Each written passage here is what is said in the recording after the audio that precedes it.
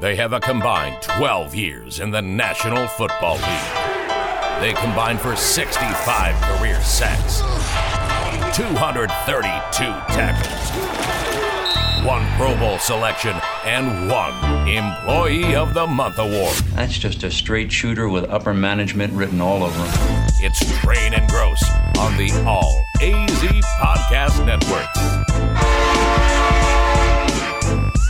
Welcome in, Train and Gross, episode number 40. Wow. Episode number 40, Train and Gross.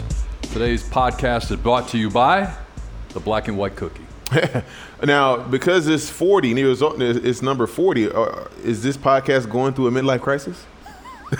It wants to go buy a Corvette. I just need to know. It wants to go buy a Corvette. A red one. A red Corvette after the show. We're getting started early, bro. Question for you, though, when it comes to the Black and White Cookie. Yes. More, please. And we all did it, so I'm assuming I may be already answering my own question, but when you eat the Black and White Cookie, you have to take your first bite right down the middle, right? Where you get a little bit of left, a little bit of right, a little bit of white, a little bit of black. Without question. I think it's the only way to do it. Start. And it's delicious. Well, once you get a couple bites in, then it becomes impossible. You got to bite your way back to it. Yeah, so then I went chocolate, then vanilla to end it up. All right. Just I still got personal preference, I guess. I got a handful of chocolate left. I said before we started recording, I believe. Wow. I never know what's being recorded around here. No, you don't. You don't. And it'll make its way online. You be careful now. Yeah. You wouldn't dare. You be careful now. Just like with Handful of Chocolate. I don't even remember what I was going to say. This is like a... Thank you very much, Bertrand Barry. I said this is getting to be like a kid's soccer game. Like we got snacks beforehand, like and it's important. You're going to be judged. Miss Tasty's pretzels. If you come weak with the snacks, you will be judged. I'm just telling you. Sean ponied up for some apple fritters not too long ago. Yeah. Now the Black and White cookies. Yeah, it's like when we got the sign-up sheet when you were kids, orange slices and juice boxes and all that fun stuff. I feel like Horseshack from Welcome Back, Carter. Ooh, I got next. Ooh.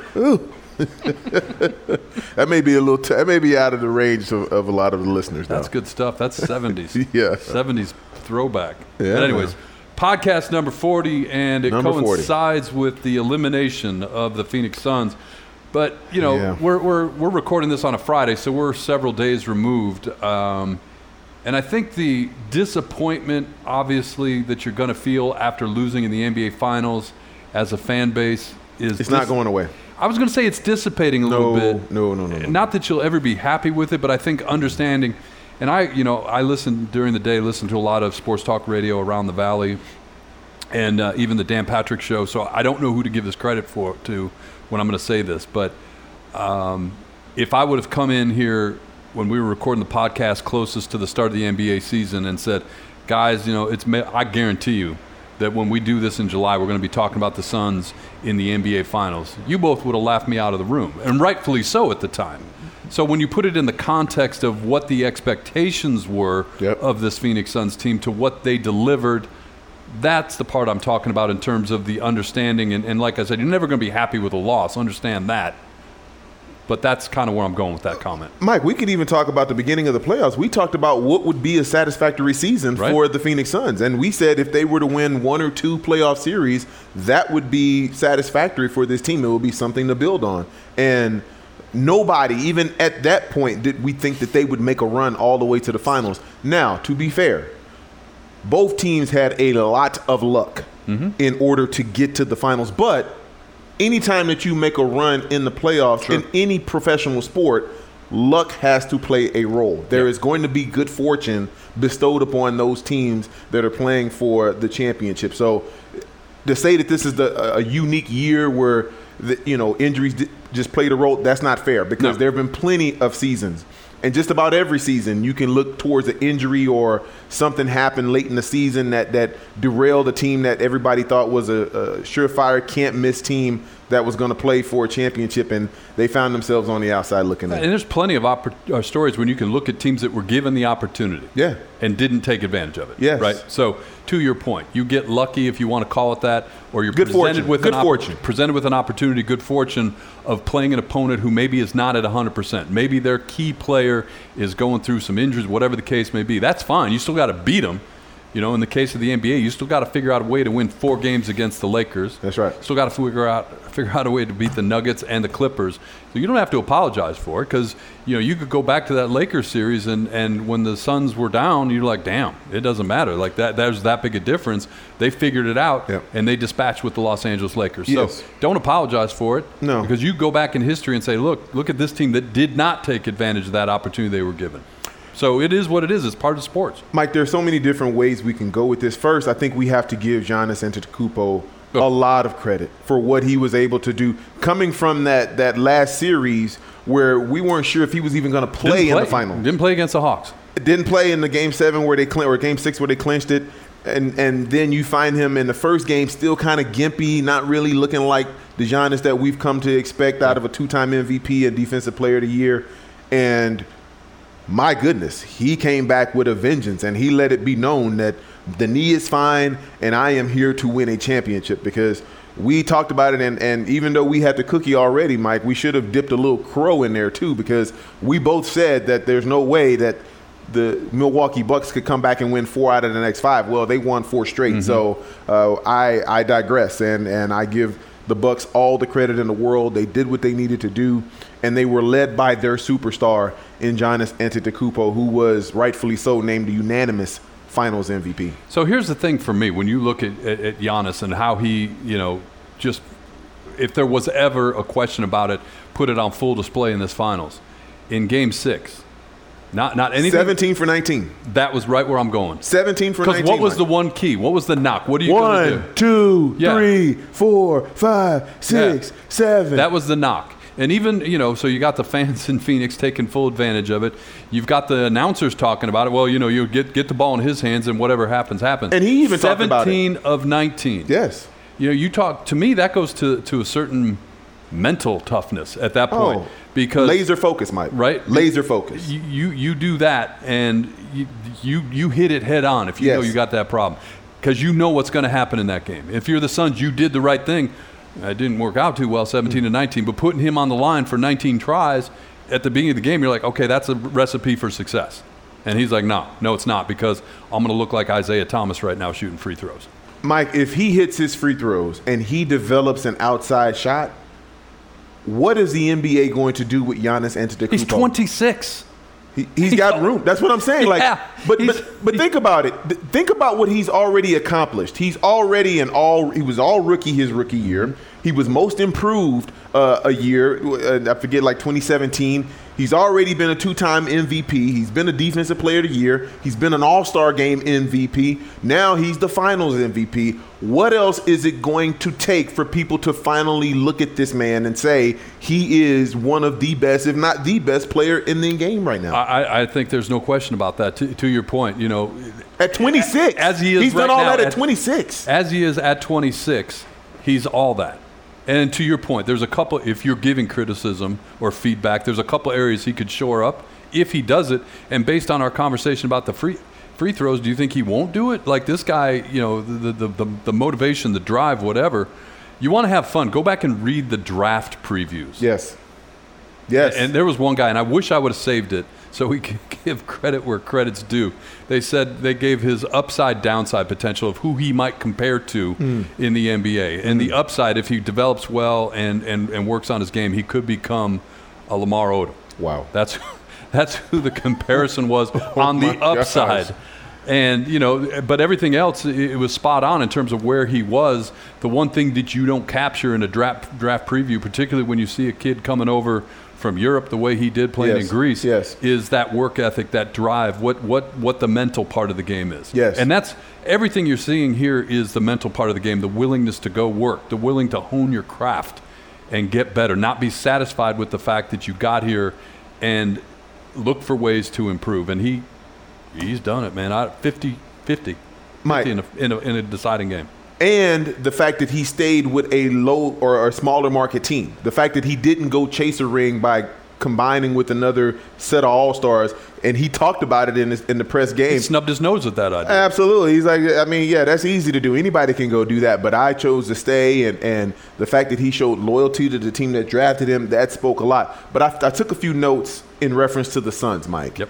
And here are a couple things that stand out to me about the Suns. This was a great run by Monty Williams and Devin Booker and Chris Paul and DeAndre Ayton. All these guys elevated their level of play, and I think they all walked away with a lion's share of respect around the NBA. But here's some things that are actually things that I feel like are going to be daunting things that they're going to have to overcome. One, they're going to have to find another great scorer. They're going to have to find another guy that can put the ball in the hole on a consistent basis. You can't just rely on your two guards because one's 36, one on 37. If he decides to come back, that's still up in the air. That's on the list, yep. That's on the list. But then you think about Chris Paul. Will he ever be a dominant player that can consistently play throughout the course of the playoffs? Because we saw him at his all-time best as far as availability this year. We weren't sure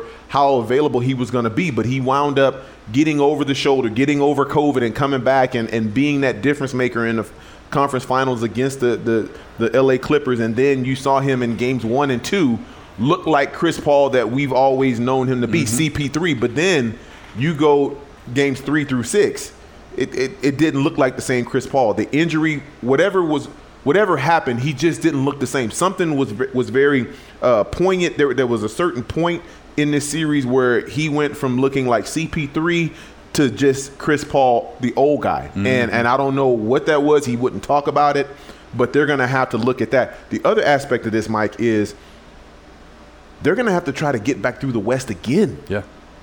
Like, this was a magical run. There was never going to be a better opportunity to win a championship than this year. Because let me just name a few teams. I wrote this down. Dallas is going to be up and coming. Utah was the number 1 seed this year. Both LA teams, Clippers and the Lakers, you know the Lakers are definitely not going to stand pat. No. And have LeBron James and Anthony Davis waste their prime years. That's not going to happen. You still got Denver, who's got the reigning MVP, oh, by the way. And then Golden State will be back. Yep. Klay Thompson will be back. Steph Curry will be back. Draymond Green will be back. And you know they're going to try to add a piece. And there's still other teams we haven't even talked about, Mike. Well, so to the point in terms of the Suns in this offseason, who's front and center on this keeping it together and building for the future is Robert Sarver. Like, he's got some decisions to make. But really, James Jones. If Robert Sarver does what he did just this year and allow James Jones to be what he was. What he did this offseason, this past offseason, will have to be duplicated and increased in terms of the financial commitment. Sure. Did Robert Sarver learn enough and enjoy this enough to say the checkbook is open? And by the checkbook, I mean paying the players and then the residual luxury tax implications, because that's really what it's going to take. Because you're going to have to spend some money. You're going to have to spend some serious money. And cause to your point, like when you look at this roster, and I think part of the grieving process has morphed into the what do we do about and how do we feel about Chris Paul? Because you could go on Twitter and there's two camps. Like, we got to have him back, whatever it takes. Got to have him back. And then the other side is the screw that, man. Look at him. Like, what the negative narrative? Like, didn't do it again in the finals. Down, up 0-2, loses. It's neither is entirely true, I don't think, but there are some questions. What are you going to do with DA? He's due. You're going to have to take care of him now. I don't know how high that number goes, but I think it's higher now than it was at the end of the regular season, and DA's got to stay. And then you got to figure out the rest of it. You need another guard on this team, because even if you get Chris Paul back, who's your point guard of the future? Like, so you got a lot of questions that come up. And I looked at it. The Bucks have already made that decision. Their big three are locked up for an additional, at the end of it, 3 years. Giannis more than that. Yes. But Drew Holiday, yes. Chris Middleton, yes. And obviously Giannis, they're all back for 1, 2, 3 more years. So they've had that decision. Yeah. You can go on the sites that track that. Giannis got the Supermax, and the other 2 are on the Bird exceptions. And so they've made that decision. They've made that commitment. And so now you've got to see that here. Mike, the number 44 was the first number I ever wore playing football, team organized football. It's ironic that we're having this discussion about Chris Paul because there is a 1-year, $44 million deal for Chris Paul. He's got a player option. He can either opt in or opt out. When we went into the playoffs, we said he is worth that and some. Mm-hmm. We both sat up here. The three of us sat up here and we just said, oh, there's no doubt. 1 year for $44 million for Chris Paul, what he's brought to the table, yep. Absolutely you bring him back. Now, fast forward to the end of the finals, and we saw Chris Paul at the end not looking like CP3. Are you willing to pay $44 million for 1 year to run that back with CP3, not knowing if he can give it to you when you need it most? Well, right. Or, 1 at 44 is an interesting question, and if he opts out, but you're still in the conversation, 3 at 90? 3 at 100? It's not going to be 44. So it won't be per year, but that overall investment but I'm will saying be substantial. To have the services of Chris Paul is not going to be just $44 million now. Oh, no, exactly. I think we're on the same page there. Yes, it's going to be much more expensive. His price went up, unfortunately. Yeah. And I just wonder if you're Robert Sarver, to your point, Mike, if he feels that he can commit that type of money to an agent, to a 36-year-old who we just saw barely got through an entire season healthy. Yeah. No, I think it's a great question, and I think you're exactly right. It's a two-part conversation. If this team is to move forward, it's Robert Sarver making a commitment and saying, look, here's what we can do financially, whatever that is. And it's his money, far be it from me or anybody else to say, here's how you should spend it. Yep. But the question is, does he make that commitment, which would include player salaries and the looming salary tax if you go all in for all the things that you need to do. That's step number one. Right. And then step number two, the point that you made and I agree with, which is then turn over complete control to your general manager and let him do what he did very well this year. Yes. Right? Let him do what he did very well. And so that's the question. Do you see those two things happen? It's like a 1 and a 1A in my mind. You can't say, well, go ahead and do it, but to James Jones, but then you got to run every little decision by me. Through me. No, right? Can't happen. Because if I'm on my boat in San Diego and you can't find me and you got a deal to make, you need to know you have the ultimate authority to make those deals, even if it's going to cost me a lot of money down the line. But from a philosophy standpoint, Mike, are you willing to put your hat in the ring with all those teams that I mentioned? Because the only way you can stay in contention with all those teams, you got to pay. In today's NBA, you've got to pay to be in contention. You can't just run that back and try to play it cheap and stay on the court with the LA Clippers, LA Lakers, the Utah Jazz, the Dallas Mavericks, Denver Nuggets, the Golden State Warriors, because those teams have already tasted a little bit of success, and they know that there's a cost to be the boss. Yeah, and it's interesting. Like, you got your big names you got to take care of. Obviously, Chris Paul, DA, what we're going to do here. Then the other thing, too, is kind of those secondary decisions which at the time seem inconsequential, but when you do make these runs and you lose a guy like Dario Saric, because that was killer, Mike. That proved to be a huge loss because it exposed DA in some respect. Like, putting all that pressure on him. No offense to Frank, having to guard Giannis. No offense to Frank the Tank, but you need a guy like Dario. Yeah, absolutely. Right. So that's what I'm saying. You got your big decisions, but once you get to 1 through 5 locked down, 6, I don't know how deep you need to go, but 6, 7, 8, those are important decisions. Yeah, and Mike, I think to wrap it up, you have to give a lot of credit to the Milwaukee Bucks. They earned that. Yeah. They did what they needed to do. They got a much needed win here in Phoenix, which I wasn't sure if was going to be possible with the way that this crowd was bringing it each and every night. But they did what they had to do, and they were able to wrap it up on their home turf. And you got to be happy for Giannis because the way that he did it. Yeah. He did it the right way. He didn't ring chase by going somewhere else. He stayed loyal, and he worked his tail off, Mike. He is the epitome of hard work will get you everything you want in life. Absolutely. 2 quick things related before we get out of here. A lot of conversation about LeBron sitting front and center courtside for the game here in Phoenix. Any issues with that? I thought it was genius on his part. He had everything that he was trying to sell on full display, including a full liquor bottle. Right. He was advertising everything: sunglasses, liquor bottle, shirt. by the way, you have a movie out. Oh, by the way, I have a movie out. I mean, he was a walking bill. He was a walking 10, 20-second commercial.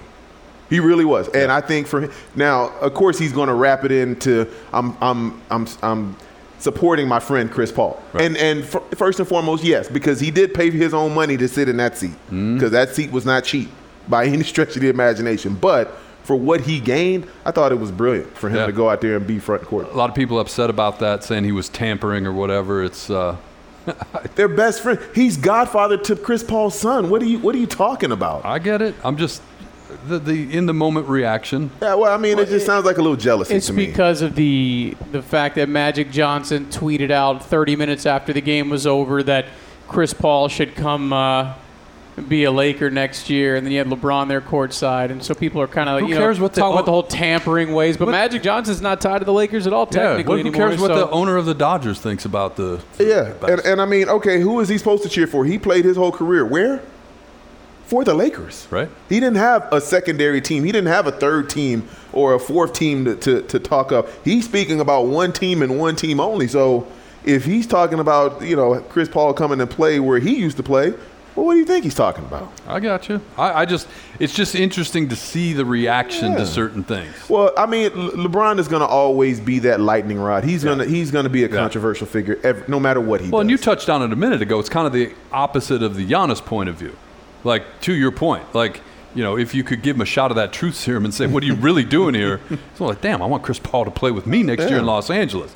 And that's the exact opposite of the Giannis thing. Something that the commissioner a couple years ago actually nixed, because before he was going to go to play with the Clippers, there was a deal in place for him to play with the Lakers and Kobe and all those guys. Second thing to talk about real quickly, Coach going in the locker room after the game.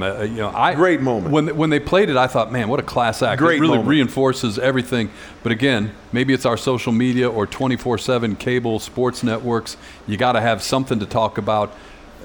Monty Williams taking a little bit of heat, saying, and I'm going to paraphrase here, but look at Monty Williams trying to make it about him, which I don't understand and certainly don't agree with. Oh, that's just an unnecessary shot. Mike, as far back as I can remember watching pro basketball, I remember players on the losing teams going into the locker room and congratulating the other. Remember, before the 2000s, basically, there was no real celebration on the court. Everything was done in the locker room. Right. The trophy was presented in the locker room. The guys had the paper or the plastic all over the lockers because they were going to, spray the champagne everywhere. That's where everything happened. And so only in recent history do you see these stages being brought out at the end of the game and these platforms that the players and their family and loved ones are supposed to stand on and get all of this attention and praise.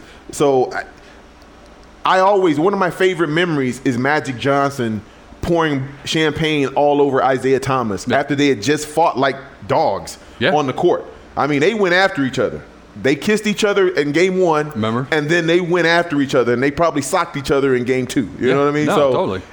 But I always remember him in his Laker uniform pouring that champagne over the top of Isaiah Thomas's head, congratulating his friend. Yeah. I thought it was unnecessary. And like I said, I think it's a byproduct of kind of the era that we live in. Just salty that people take advantage of whatever platform they're on to throw shade on somebody. Because whatever else you want to say about Monty Williams, class act all the way, and nothing in his DNA that he's shown us is it's about him. No, it's not a me thing. It's the exact opposite, if anything. Mike, we talked about this on The Last Dance. Remember the scene when they're on the bus, the Bulls are on the bus, and who but Karl Malone comes on the bus and congratulates those guys by person. Hey, congratulations. Yep. You guys did it. You guys did it. That's been going on since the beginning of time, Mike. These guys compete like heck when they're on the court, but then once the clock reaches 000, they go back to being human, and they go back to being friends and guys that actually pull for one another in the big scheme of things. And Sean just handed me the actual clip out of the Arizona Republic. How do you say this guy's name? Can you bail me out here? Amin. Mm-hmm. Amin Allison, former Suns executive. Oh, Amin El-Hassan. Yeah. El-Hassan, I'm sorry. He's the one that he was on the Rich Eisen show. Yes, on the Rich Eisen. And so the question is, the former put that in quotes, Suns executive. Is it partly salty, or is it? No, he has a history of making. He goes against the grain sometimes. Okay. He goes with a hot take at times. Right. But the quote is, "Let me just start by saying Monty Williams is an excellent human being.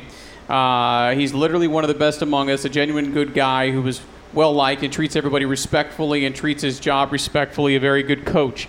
I thought he did an awesome job with this team, not just this year, but last year. I thought he did an awesome job in these finals.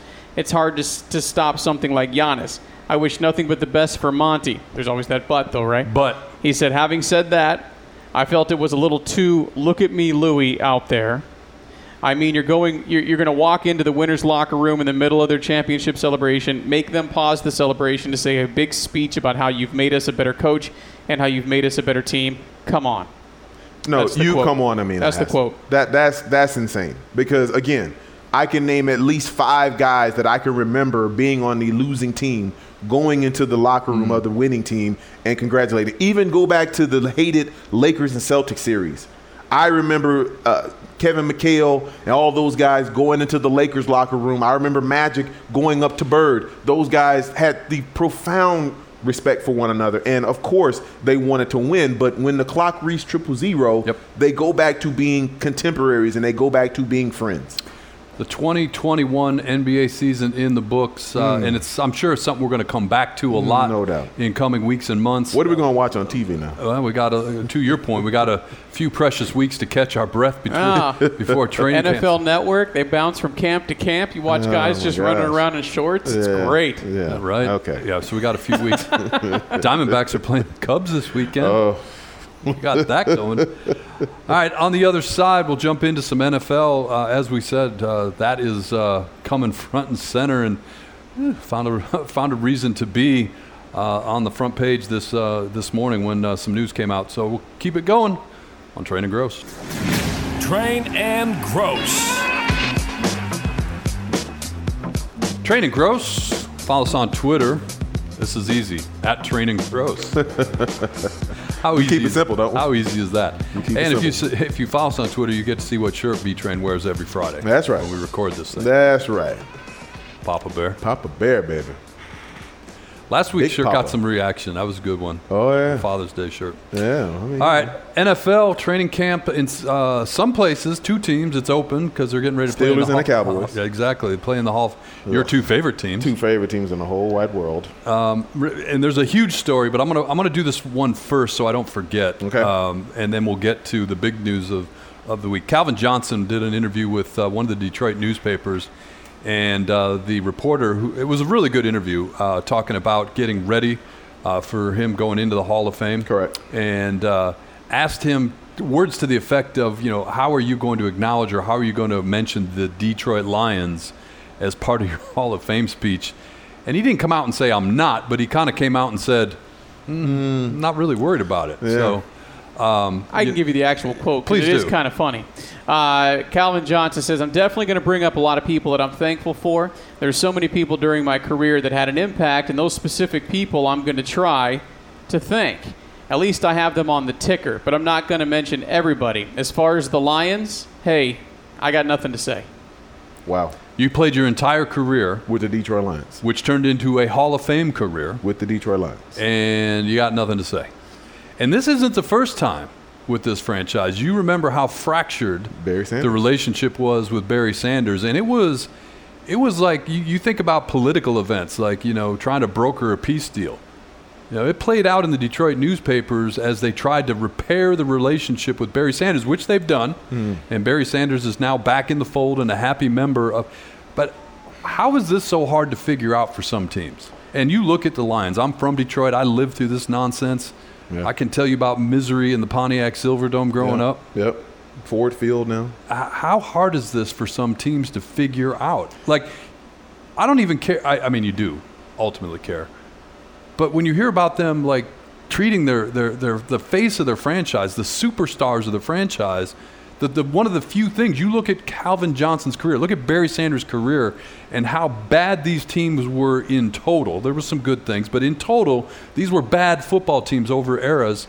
How hard is it for these teams to hold up the shining examples of what was right during those time frames. It is hard. I think it's hard because there were so many things at play, Mike. There were a lot of conversations that I'm sure we'll never be privy to that had profound effect on the relationships with Calvin Johnson and the Detroit Lions and Barry Sanders and the Detroit Lions. I'm sure they can rattle off at least 3-4 conversations that they will never forget. Like, man, I can't believe they said this to me. I can't believe they said that to me. Right.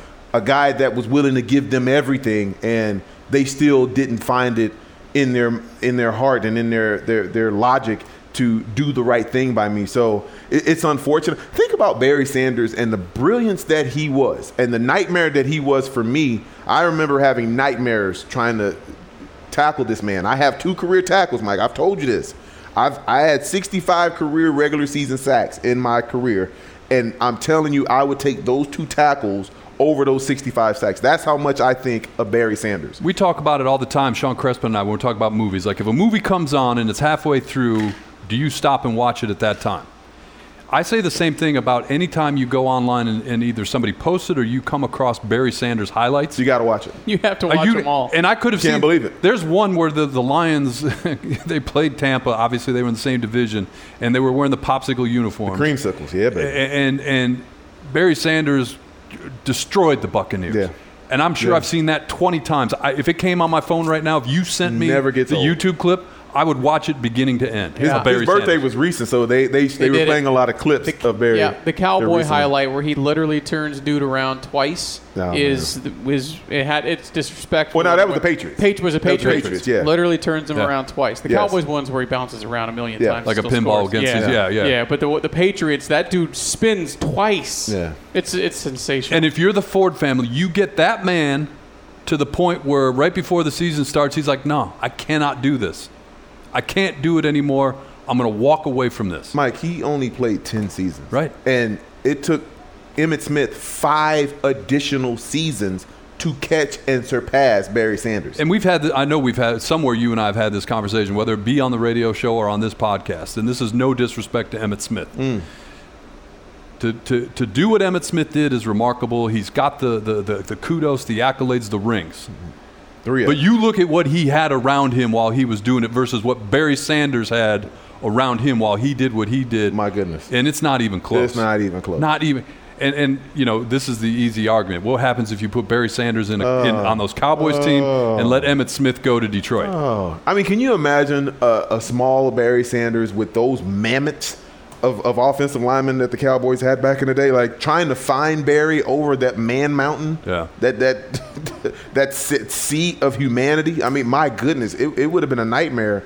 And they played on turf as well, so just imagine him at Texas Stadium running roughshod, That's a great point, because one of the highlights ended with Lomas Brown picking up Barry Sanders in the interview. And Lomas Brown is a man mountain, right? Yes, he is. And picking him up, and it looked like he was picking up a little kid. Picking up his son, yeah. Right? We did it, didn't we, son? We did it, Junior.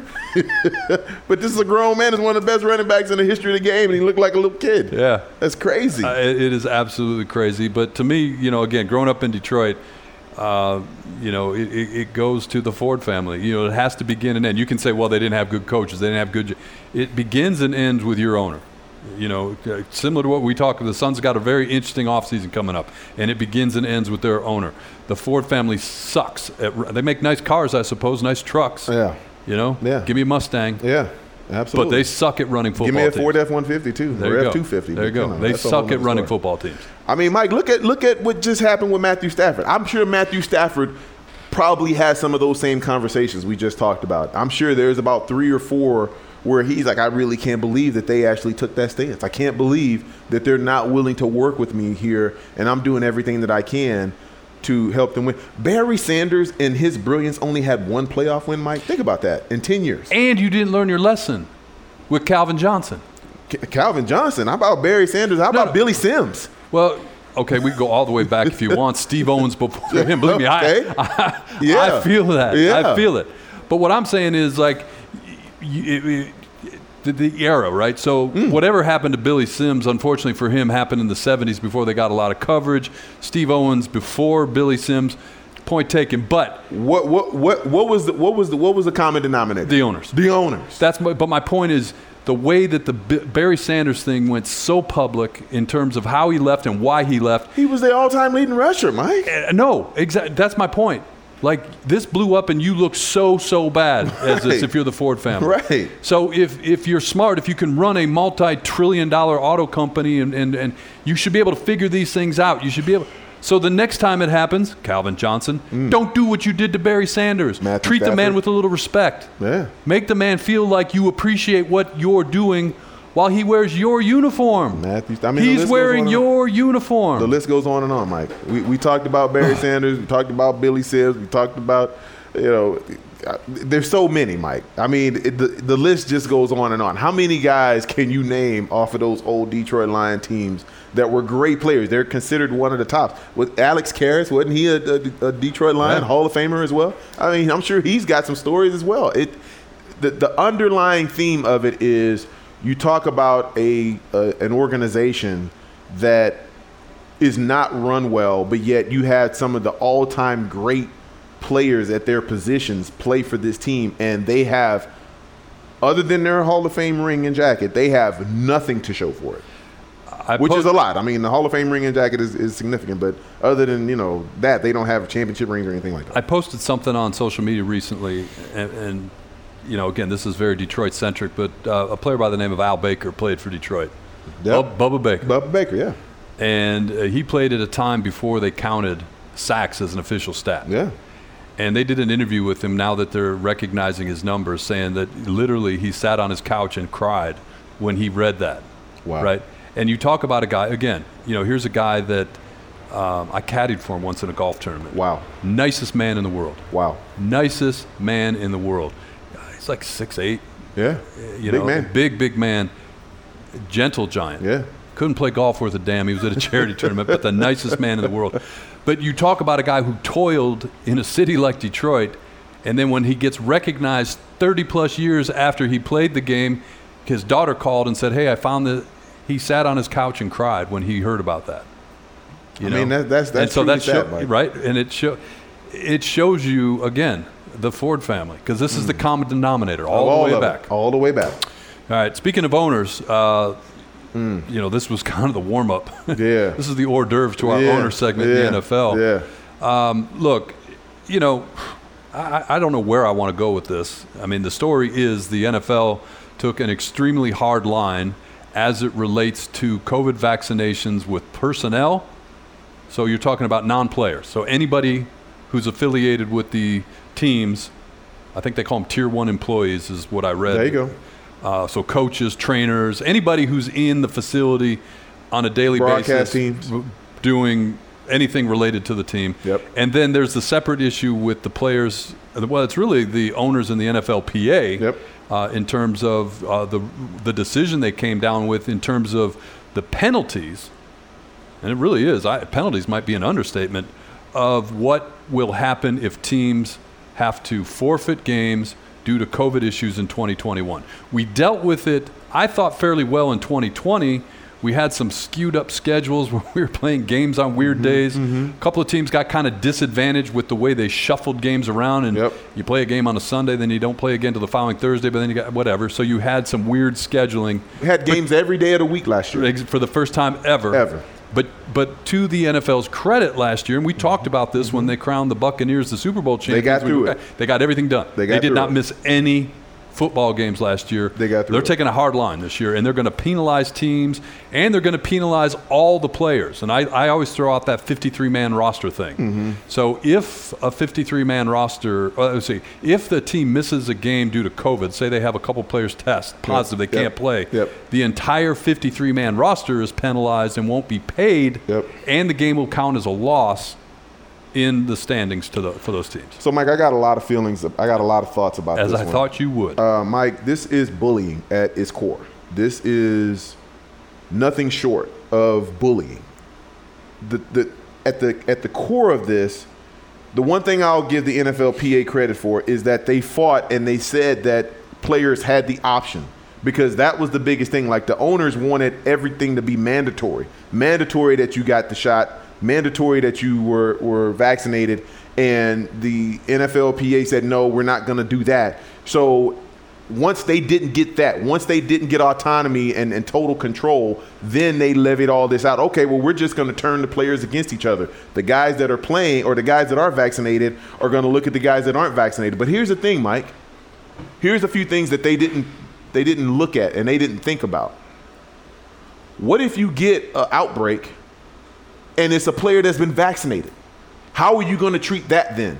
Because now they've got all these harsh penalties against players that aren't vaccinated, and if it comes back that they're the original contact that started the whole thing in the organization, then yeah, not only do they lose their money, but the team that they're playing loses their money as well if they can't come up with an alternate date. So now you've got guys that are 53 on their roster, and they're making league minimum. They need every cent that they can get. Yeah. So they're going to look at those guys that aren't vaccinated and say, like, hey, man, you're costing me money. So now the NFL wipes their hands clean of it, say, hey, look, we're saving face. Look, we're doing all we can, per se, to try to make sure that this is covered. But you're not testing everybody that walks into those stadiums. Right. If you're so worried about COVID, why do you have jams-packed stadiums? Why do you have 65,000 people in a pod, basically, to watch these guys run up and down the field for 3.5 hours? Yeah. If you're so concerned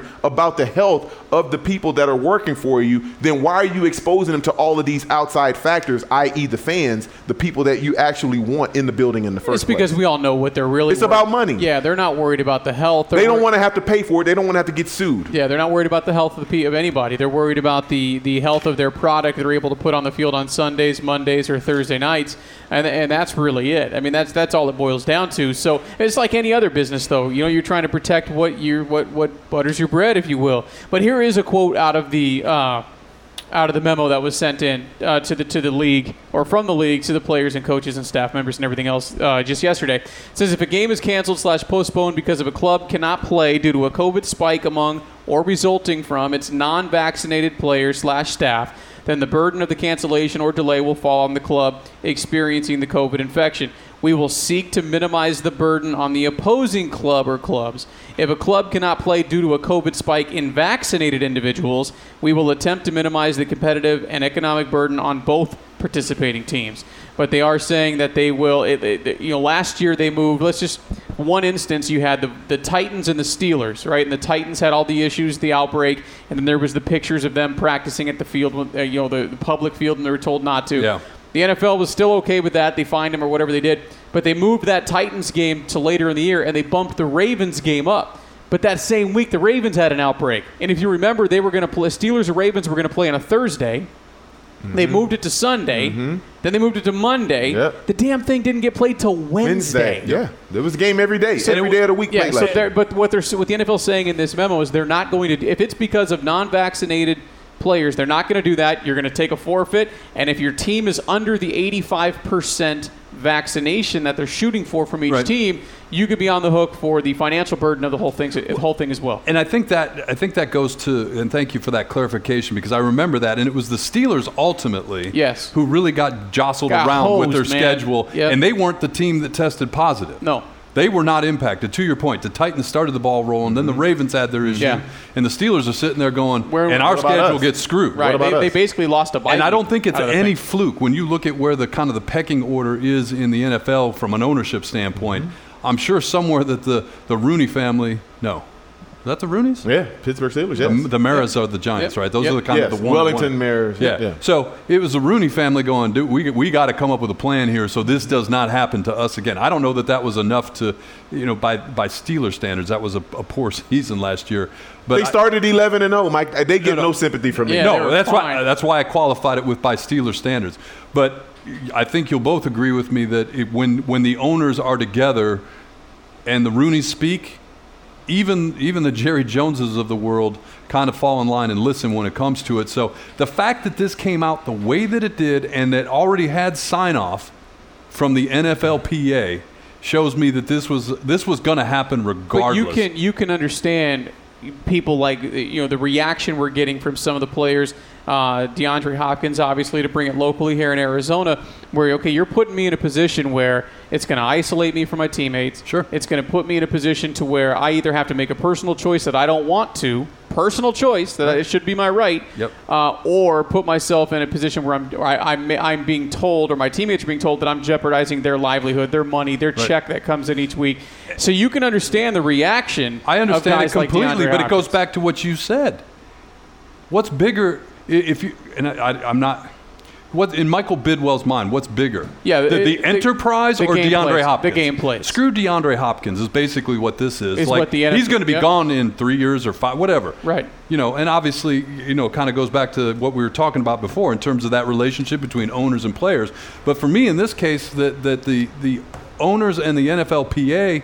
This came out. This wasn't typically like if there's a rule change. Yep. The owners floated an idea. Yep. We'll get it in front of the NFLPA. We'll kick it back and forth and see if it works. Look at how long it took to add the additional game. This took a couple of years. Yeah. This came out literally overnight. And for those who maybe didn't see the tweet, DeAndre Hopkins, this tweet has since caught it before he deleted. Said, never thought I would say this.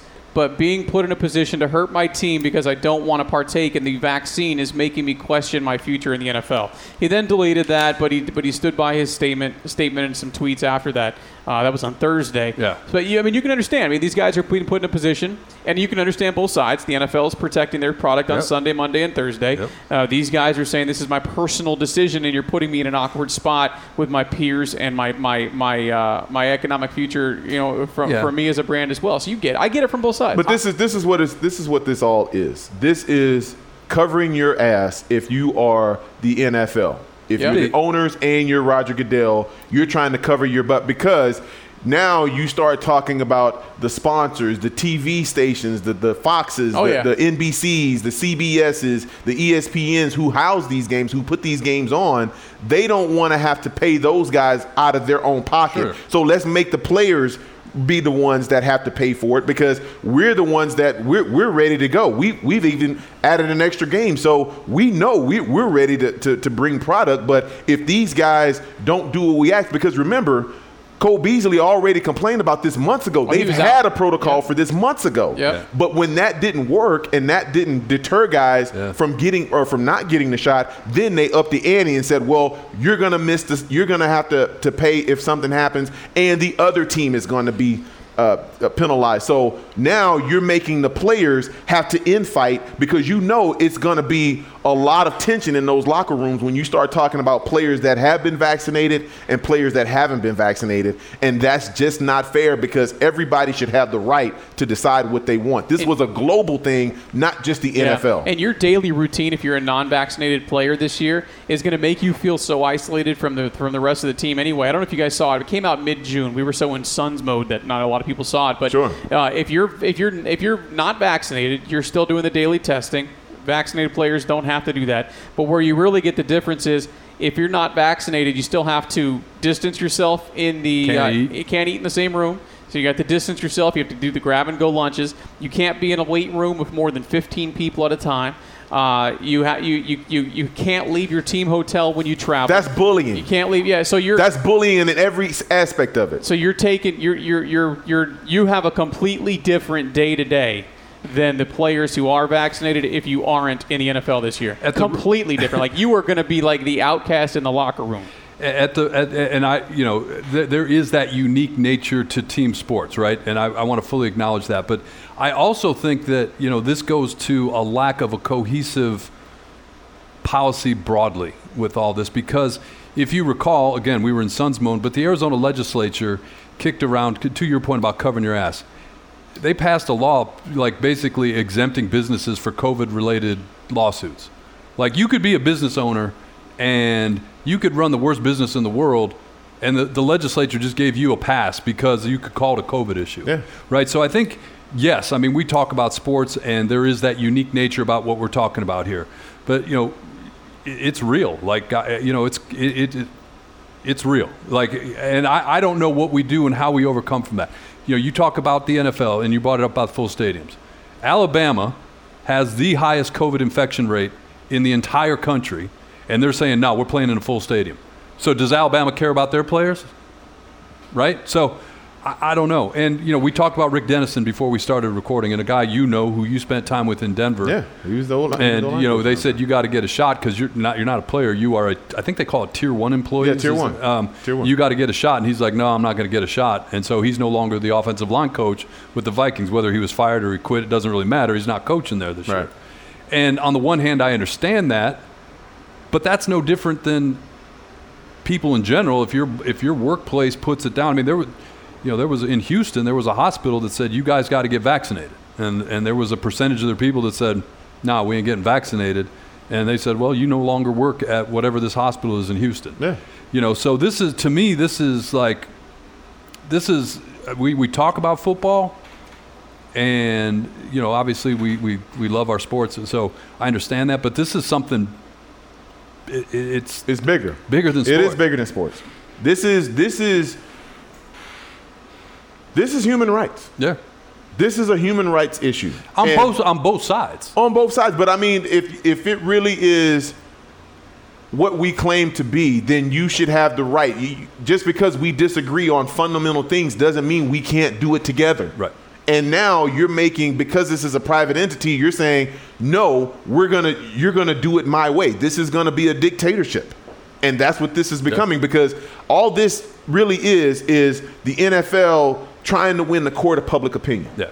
They want to say, hey, we've done everything we can, and we're going to make sure that we're doing what, but it still didn't address what if it's a vaccinated player that is the guy that is the trace, or the contact trace. Or what if it's a fan in the stands?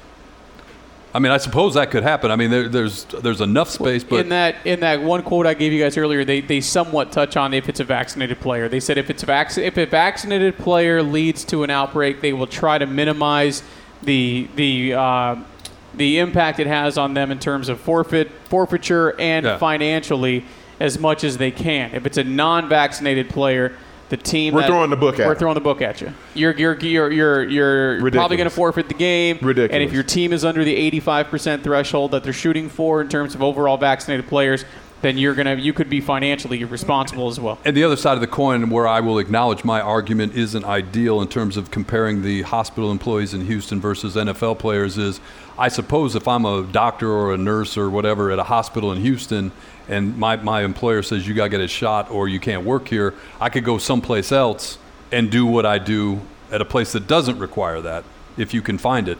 In the NFL, if you're Cole Beasley, where are you going to go? Where are you going to go if you're Cole Beasley? You can't say, all right, NFL, I'm going to go over to other league that doesn't have that requirement. Mike, I want one of those franchise quarterbacks to not take that test. That's what I want. I want one of those guys. Just give me one. One of those top 10, top 5, top 10 guys that says, no, I'm not getting the vaccination. And then we'll see how strong the NFL is on this stance that they're taking, because this is a stance. This is a public display. This is trying to win that court of public opinion, and I think it absolutely sucks to put these guys in that position, because if they want to do what's best for their body and their family, they should have the right to do it. And I'm just saying how it doesn't even make sense if you talk about a player that's not vaccinated, that's the contact trace, but then if it's a guy that is vaccinated, that's that contact. Oh, well, that's different. Isn't the thing supposed to be we want everybody to be safe? I don't disagree. And big picture, take it way up to what do we call it, the 50, 60,000 foot view. What really sucks as part of this is 3 months ago or 4 months ago, we thought all this was in the rearview mirror. Yeah. And we had full arenas in the NBA finals. You look around places other than Arizona, you got full baseball stadiums. Mike, think about the Deer District. 65,000 people. That's my point.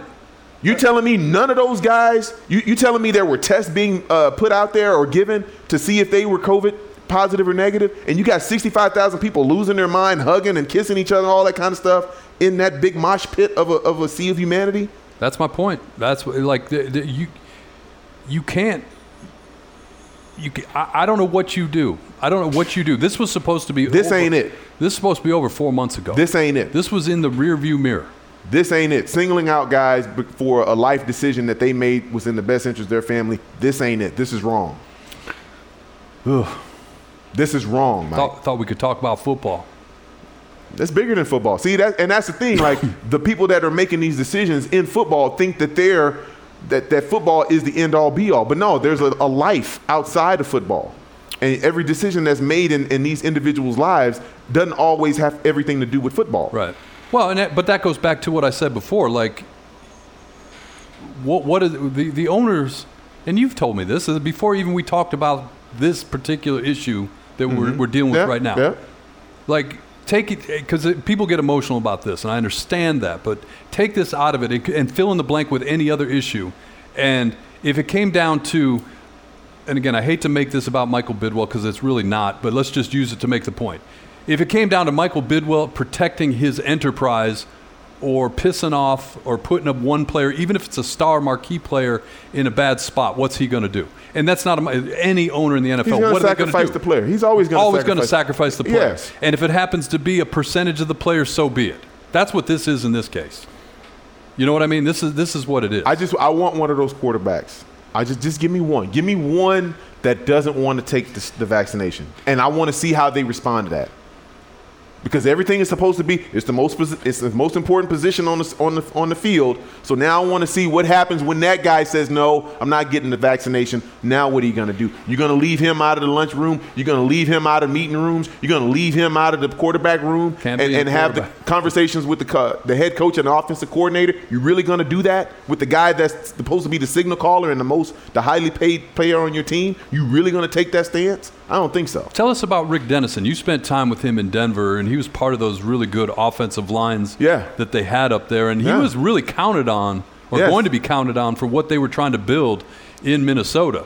And he walked away from it today, or was pushed away, whichever side of the story you choose to believe. It doesn't matter. Either way, he's not part of the Vikings anymore. But tell us what you remember about him and what the impact that he had on those Broncos teams that you were part of. Very cool, calm, and collected man. He was a man of very few words. At the time, he was an assistant O-line coach because Alex Gibbs was the head, the main offensive line coach. But he was a guy that used to play. And so, he always came from a player's perspective. He had a lot of respect in the locker room, had a lot of respect from the offensive linemen. And remember, he went to the Minnesota Vikings with Gary Kubiak, a guy that, who was my offensive coordinator when I was in Denver. So there's always been that relationship with him and Kubes. And so for him to take this stance now, I mean, he's had a pretty long career. He's had a good career. He's won championships in the NFL. But for him to take this stance, I think at this stage in his career, I say good for him. I say, hey, don't be bullied. If you look in the bank account and you're okay financially and you're okay with the idea of not having football in your life anymore,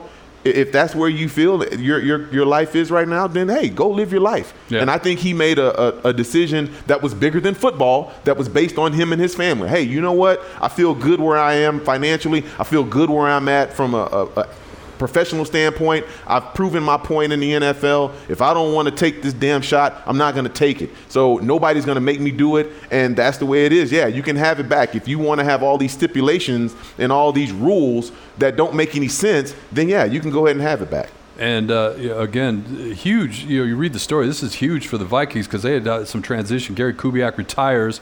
His son steps up to fill that void. And having Rick Dennison there was supposed to kind of help bridge the gap. So, Mike, this hurts them on a professional level because remember now, we still don't know what's going to happen with Aaron Rodgers. That's where I'm going with that. So the Minnesota Vikings had a chance to really, get a stranglehold on this division. Well, you look at the Vikings, like look at what Dalvin Cook did last year with, and their Justin Jefferson, their wide receiver. Exactly. I mean, this was kind of one. So, cut off your nose and spite your face. That's the way I see it. Let's see. All right, we'll step aside here. I don't even know what we're doing. I got my notes here. We'll figure out. We'll do something on the other side. And still to come later in the podcast, dad jokes and pump the brakes. That's coming up on Train and Gross. Train and Gross. Welcome back, Train and Gross. Speaking of news we didn't expect. All right. Friday, Texas, Oklahoma said, hey, we might be going to the SEC, guys. Hey. Deuces. And, of course, that set off shockwaves around college football because it really is, whatever else it is. This is the college football news. I understand Texas and Oklahoma will pick up and move the entire programs in, but this is a decision driven by football and a lot going into it. And like a lot of the other conversations we have, it really is dictated by money. You know, you look at it, Texas and Oklahoma would each owe the Big 12 upwards of $76 million if they were to leave on the timeline that they announced. But if a new agreement is reached with the SEC, that would make that price tag easily affordable, because it does show the gap between the SEC and some of the other conferences, but particularly the Big 12, which is where they're leaving. And I've got so many questions, because on the one hand, a couple years ago when this was all happening, maybe a decade ago now, when the last major changes happened, there was thought that we'd see even more consolidation. If you recall, there was conversation that perhaps Oklahoma and Texas would come here to the Pac-12. That didn't happen, and there was a lot of reasons why it didn't happen at the time, but it didn't happen.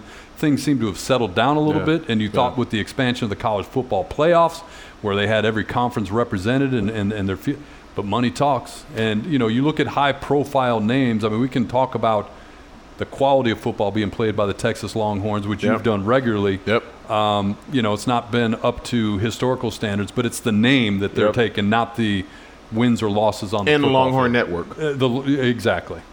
Mike, this is big bank take little bank. You know, in the words of the immortal rapper Ice Cube, big bank take little bank. When you've got all the money and you've got all the attention, you want to make sure that you are well represented when you go into the college football playoffs. Because if they do, because there were two stories. That one was they were going to pretty much, let it go through as far as the 12-team playoff. Like they were just going to, rubber stamp that. They were just going to let that go through. There wasn't a lot of opposition to that. Right. But I think if you are in Alabama, if you're Clemson, and if you're Oklahoma, you're like, wait a minute, this is going to affect my long term here, because now you're bringing other teams into the mix as far as recruiting.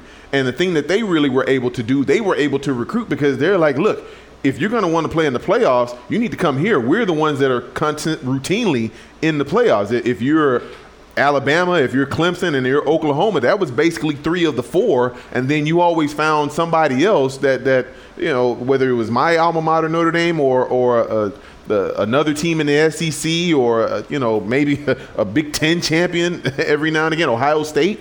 Ohio State. So, those teams pretty much racked up on the recruiting, because they were the ones that were going to be representing in the playoffs. So now that you have 12, everybody's like, whoa, how is this going to affect me? So now you got this power play by the SEC. And don't tell me that it was Texas and Oklahoma going to them. I believe that the SEC went to them and like, hey, you guys want to play with the big boys. You want to really get that money. Let's go ahead and make this thing officially 3 conference teams, or 3 conferences that are going to be basically the major players as far as the football playoffs is concerned. Because you could talk about the Pac-12 all you want. They're going to go bye-bye if this goes through. And then you talk about the Big Ten, Ohio State, they're going to be knocking on the door of the SEC as well. Like, hey, you guys got room for another one?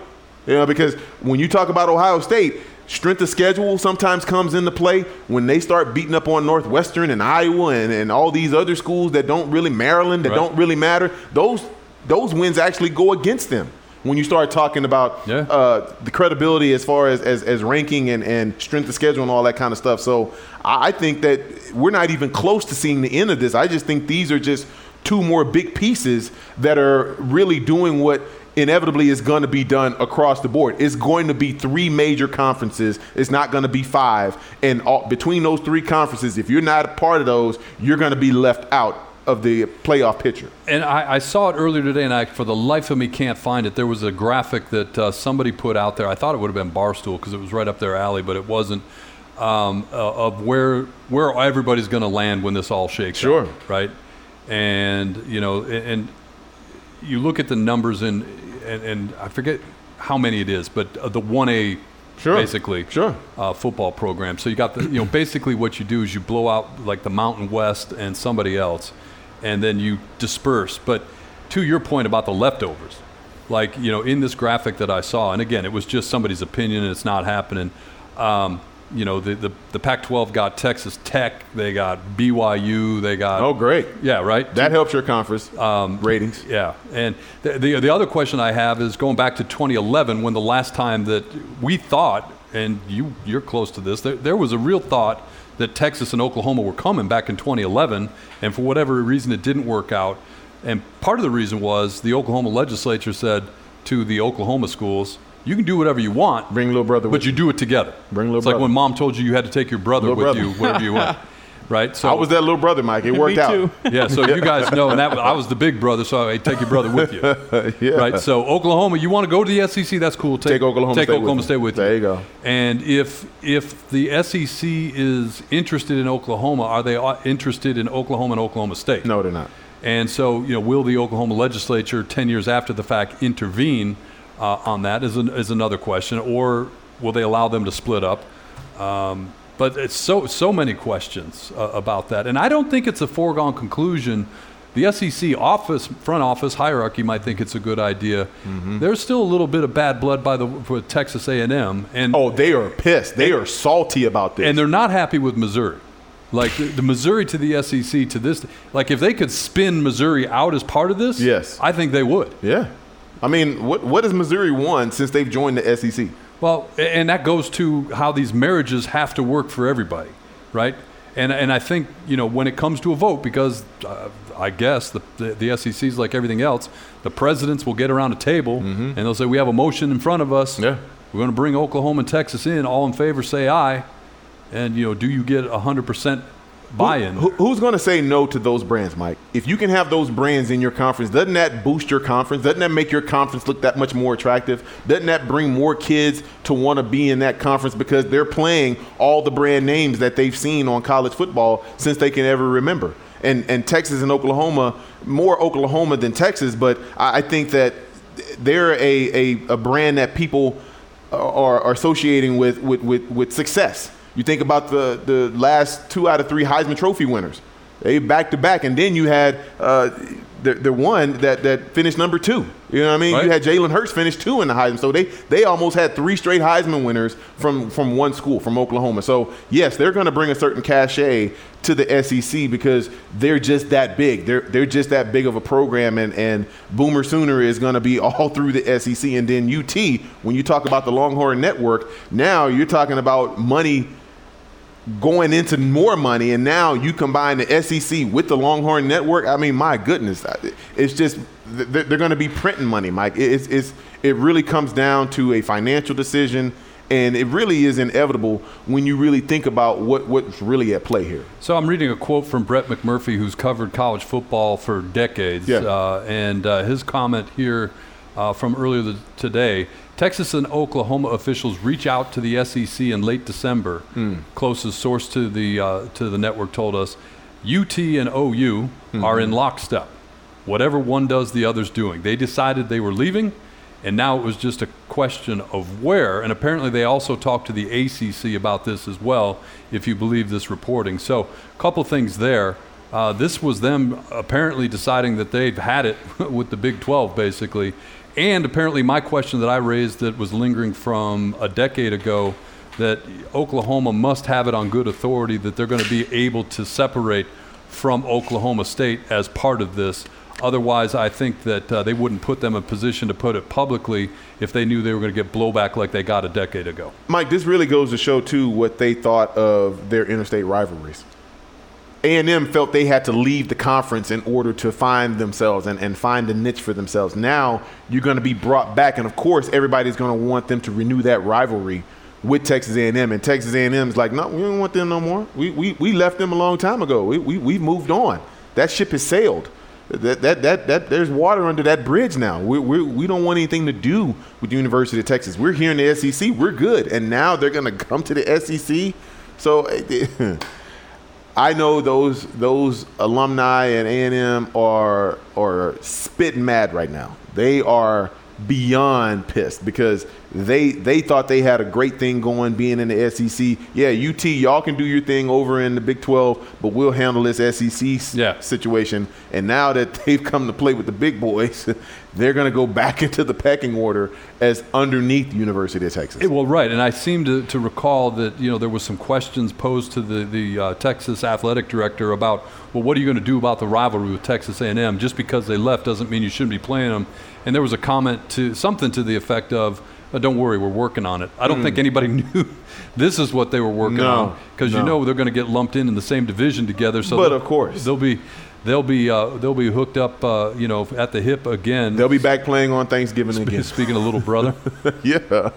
Speaking of little, I mean, you've told us that story about the love lost between those two institutions. Oh my gosh! And that's how far is Austin from College Station? I don't even know the geography of Texas. So Austin is about 2.5 hours away from College Station, because my mom grew up in Navasota, which is about 20 miles from College Station, and I know from Houston it's a 2 and some change drive, because I've driven that many a times. Yeah. Last time I went was a couple years ago to my niece's graduation. She graduated from UT. But so you basically talk about two and a half hour drive. But you're talking about kids all over the state that go to high school together, and they choose either one or the other. And of course, there are tons of other schools in Texas, but when you start thinking about the big name schools in Texas, is University of Texas, and then there's Texas A&M. Well, and you made a good point before we started recording this.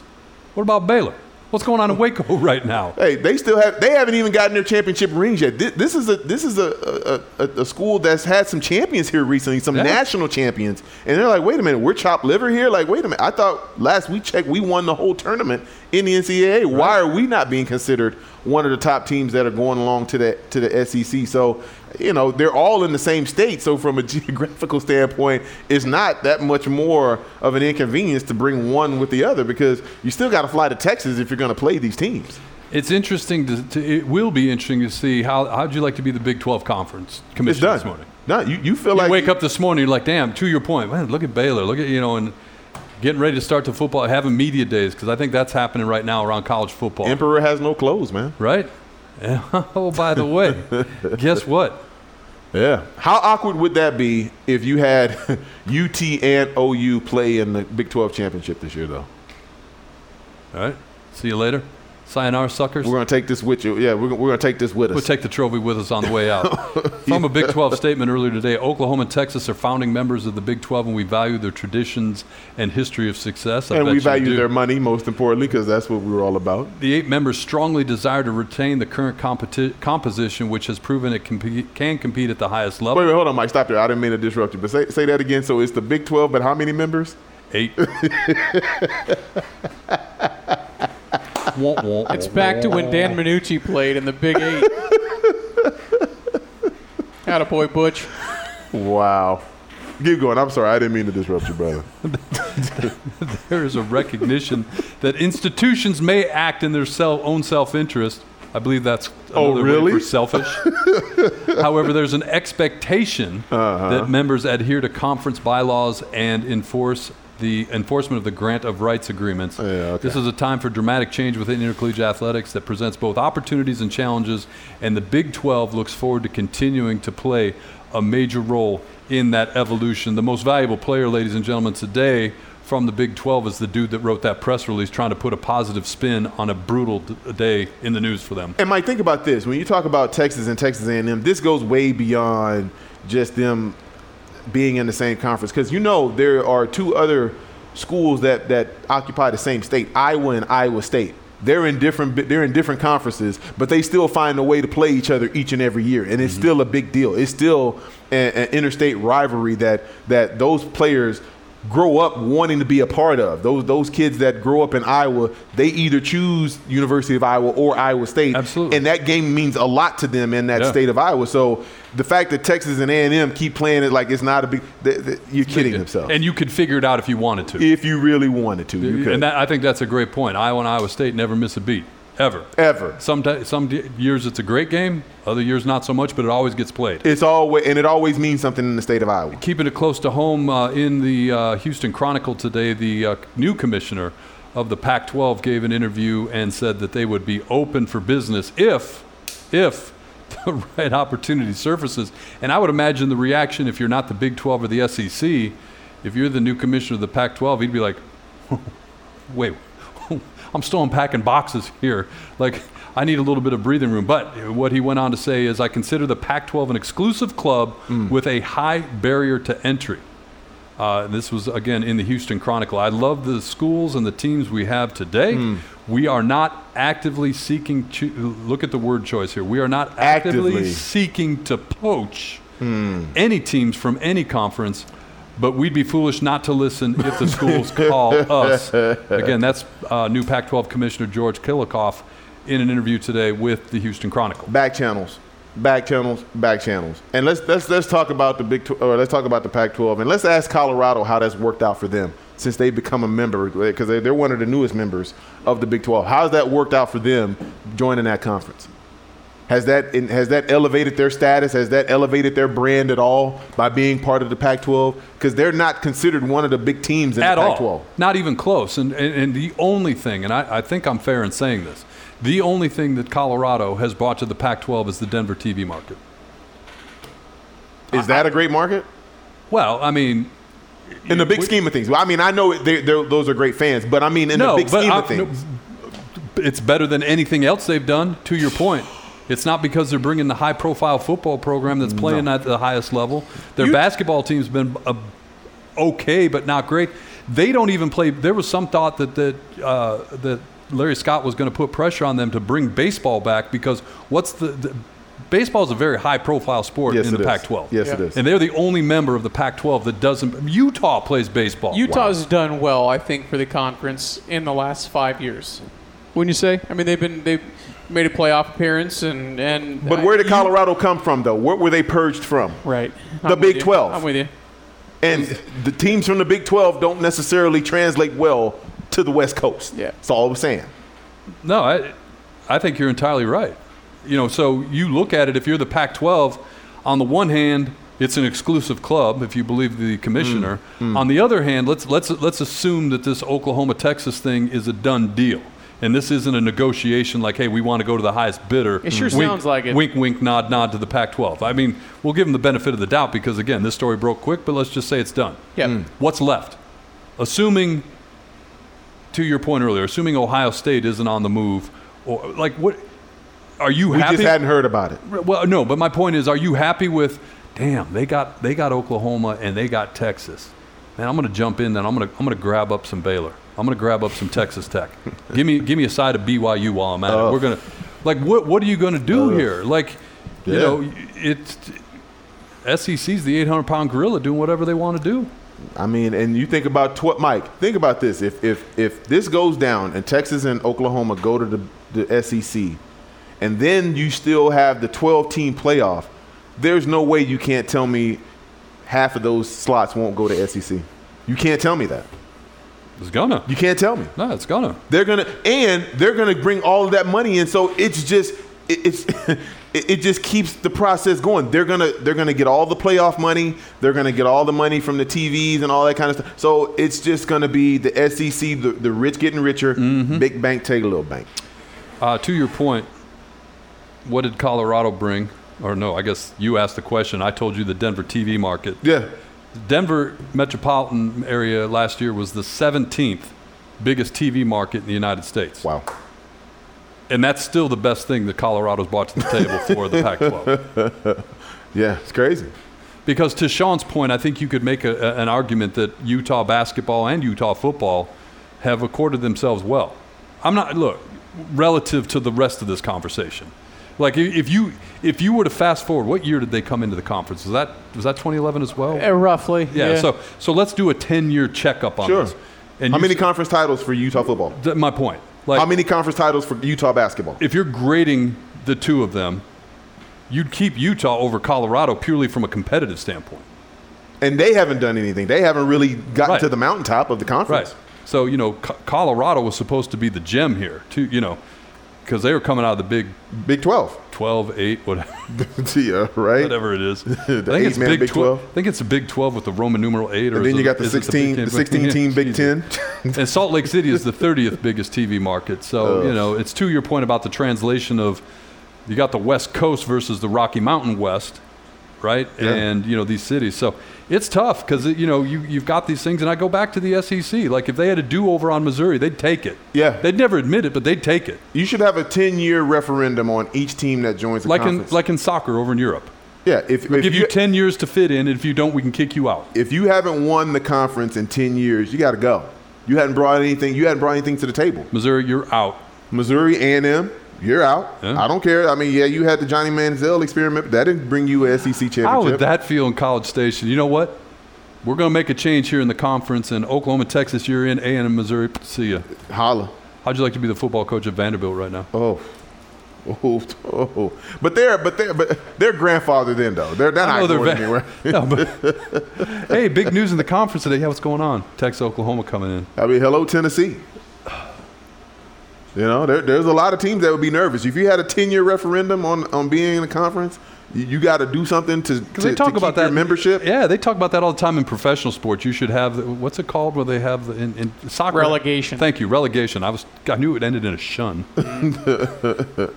But have you had relegation in college athletics? What's wrong with that? SEC's at the top, and I don't care. Just for the sake of discussion, if all this money's involved and you're supposed to be doing all this stuff and it's supposed to make sense, then there should be some sort of tangible evidence that it worked. Yeah.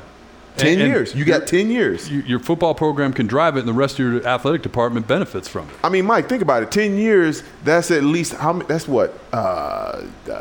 6 draft classes? Yeah. Or 6, recruiting classes. Recruiting classes. There you go. Not draft classes. Recruiting classes. That's at least 6 recruiting classes. If you can't get it done in 6 recruiting classes, you got to find something else to do. Because at that point, you're just a hanger-on. You're just here to collect the check at the end of the year from the guys that are putting in all the work. You know, you're waiting on Alabama to like, hey, come on, Alabama. We've been waiting on that check, man. Come on with it. And that's so funny, too. And I'm glad you said that because I always laugh at schools like, I understand the rivalries, but like Michigan fan, pointing their fingers at Ohio State. Blah, blah, blah. But when they bring that money back, they're so happy. Bring that money back. And that's another school that's going to be without a conference because nobody wants as big as the brand is. And no offense, Mike, Michigan hadn't really done anything of notice in the last 10 years. Not at all. No, and if you read, who wants Michigan right now? Does the Big 12 want Michigan? Does the SEC want Michigan? Look, I've made this argument all along. Pac-12? When you look at, I'd take them. Why?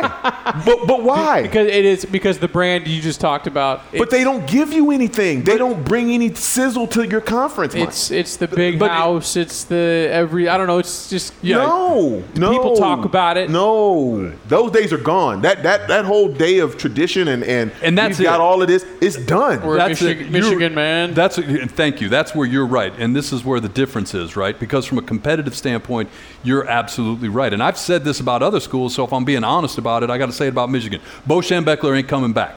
1970 is gone. Because I do that to Nebraska fan all the time. Yeah. Oh, we should be this. Oh, we should be that. We're Nebraska. We're the black shirts. No, you ain't. No, no. And you've talked about Texas. Yeah. I've talked about my alma mater. Darryl Royal ain't coming back. Earl Campbell ain't walking through that door. Right. Vince Young ain't walking through that door. I guess he is, but not quite. Maybe Notre Dame's figured it out because they were right. Maybe they have. The jury's out. They're not being relegated. No. But the jury's out. Texas hasn't figured it out. Nebraska hasn't figured it out. Michigan hasn't figured it out. You can go whatever you say about Michigan, you could probably say about Nebraska, right? Oh, Brand, absolutely. No question. And in their own way, Nebraska is actually bigger than Michigan. Yes. Yes. They've won more titles. And the other thing too, and we're not going to devolve into a Michigan, although we could. No, let's not do that. There is a real feeling like Jim Harbaugh was taken behind the woodshed by the athletic director because somebody played back his previous year's comments and conversation at the Big Ten Media Day. Mm-hmm. Speaking of Big Ten, Big 12, whatever, and compared it to how he was this year. Yeah, this was a very withdrawn, a very what was the word they used? Like the verbosity. Thank you, was gone. Verbosity, wow. Like this is gone. That's a quality word. Thank you very much. That's why I struggled to get it. This is not the Jim Harbaugh we saw. This is not the Jim Harbaugh that's like up here like he's a realist. You think this tail between legs, Jim Harbaugh? Absolutely. I did not see How could it not be? At this point. How could it not be? If you're Jim Harbaugh, how do you go up there and do anything other than that the way it's gone the last couple of years? And you can say what you will about Michigan, Ohio State. Like, he can't get it done against Michigan State. Yes and no. I mean, the man... He can't get it done in bowl games. I mean, the man does have 3 10-win seasons, 1 9-win season, an 8-5. But conference titles. And that's what it boils down to. Conference titles and beating your alma or beating your rival. And winning a damn bowl game. Yes, and yes. Yeah. And I would argue that in some respects, beating Ohio State is more important bigger than the Big Ten bigger. Conference. Yep. If they beat Ohio State, when you couple losing to Michigan State on top of it, because that was never an issue. It was always Bo and Woody. It was Columbus, Ann Arbor. Yeah. It was Michigan, Ohio State. Yeah. Michigan State was in the rearview mirror. Yeah. Nobody worried about Michigan State at all. And now all of a sudden you get Jim Harbaugh back. You got a Michigan man back, to your point. And you can't even beat Michigan State? See, ASU on top of Ohio State? You can't beat Michigan State. No. ASU had no problem with Sparty. Just saying. Wow. I was there. Wow. Wow. I like it. Yeah, he ain't lying. I like it. But I mean, okay, so the whole we love Jim Harbaugh. He's a kooky individual. He's different. He takes his teams on trips to these foreign countries and all that kind of stuff. Cleats on the sideline. Cleats on the sidelines, the same khaki pants. All that's gone. Wearing the glove, throwing the ball around. All that's gone. Don't nobody want to hear that no more. The Michigan people don't want to hear that no more. They're like, yeah, I mean, it's kind of like that 30-year marriage. Like, that stuff that I used to find so cute, it ain't cute no more. You surprised he's still there? No. I'm not surprised he's still there, but the leash is They can't afford to get rid of him. Yeah, that's the problem. Yeah. He costs too much, which you gave him the cost in the first place. Okay. Anyway. So it'll be interesting to see. They've got the athletic director in place that's supposed to rein him in, and they made some changes on the coaching staff. We'll see, but I don't disagree with you. Like Michigan would, again, good word. The word of the day. What's that word? Verbosity. No, I like relegation because it's more appropriate. Yeah. I like it too. Wow, we sound educated this segment. The word of the day. Good for us. Is relegation. Words. Verbosity gets an honorable mention. We got to get at a golf clap for that one. Verbosity, yes. All right, thank you very much. And by the way, why did you look twice when I said 30 years and the things that used to impress you don't impress you no more? It's my anniversary this week. 30? What? 30 years? 30 years. 33. So if I ask Karen, what's that thing that Mike does at night that that used to be you thought it was cute but not quite so cute? Would she have a few things? Where do we begin? Well, B-Train, as a matter of fact, get the notebook out. Come on, man. Look at this. What's not to love? What's not to love? Drink it in. Drink it in. Yeah, happy anniversary to my love. Yeah, we got married in Phoenix, Arizona on a July 29th. It was 117 degrees. Smart move. We got married at the Catholic Church up on Greenway. Wow. And the priest, nice guy, got to turn the AC on. No. Yeah, it was hot. 30 years ago. July 29th. Man. Did you have on a three-piece? Oh, I had the late 1980s, early 1990s look. That's awesome. The ruffles? No ruffles. Was it no ruffles? Tan and taupe for color? It was black and white. Thank you very much. Man, when you think about that stuff, the ruffles and the ugly the black, like the bow tie. No, Did you do a tie or bow tie? No bow tie. No, like I must say I was a little bit lucky in terms of the fashion choices that day, and I'll defer to my wife on that one because I tell people too, like you need to be involved, but you don't need to make decisions. Yeah. Like when a decision's made, like, yep, I'm all in. Yep. Black, thumbs up. Black with red company, I love it. Yep, like, let's do it. Flowers, sure. Roses, do it. Great call. Looks great. Awesome. I love me a calla lily. Yeah. Like whatever, right? You know what I mean? So. Just no sunflowers. 33 years of wedded bliss. You put up with that long. Yeah. All right. Speaking of that, what? Coming up after the break. Pump the brakes and dad jokes. Oh, yeah. On Trading Gross. Let's do it.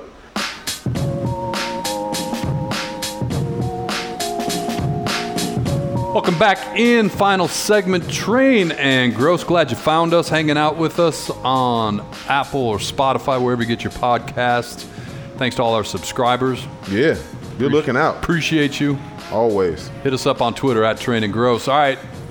You know what time it is. Yes, sir. We get people listen to the podcast. People want to be part of the. People send me dad jokes.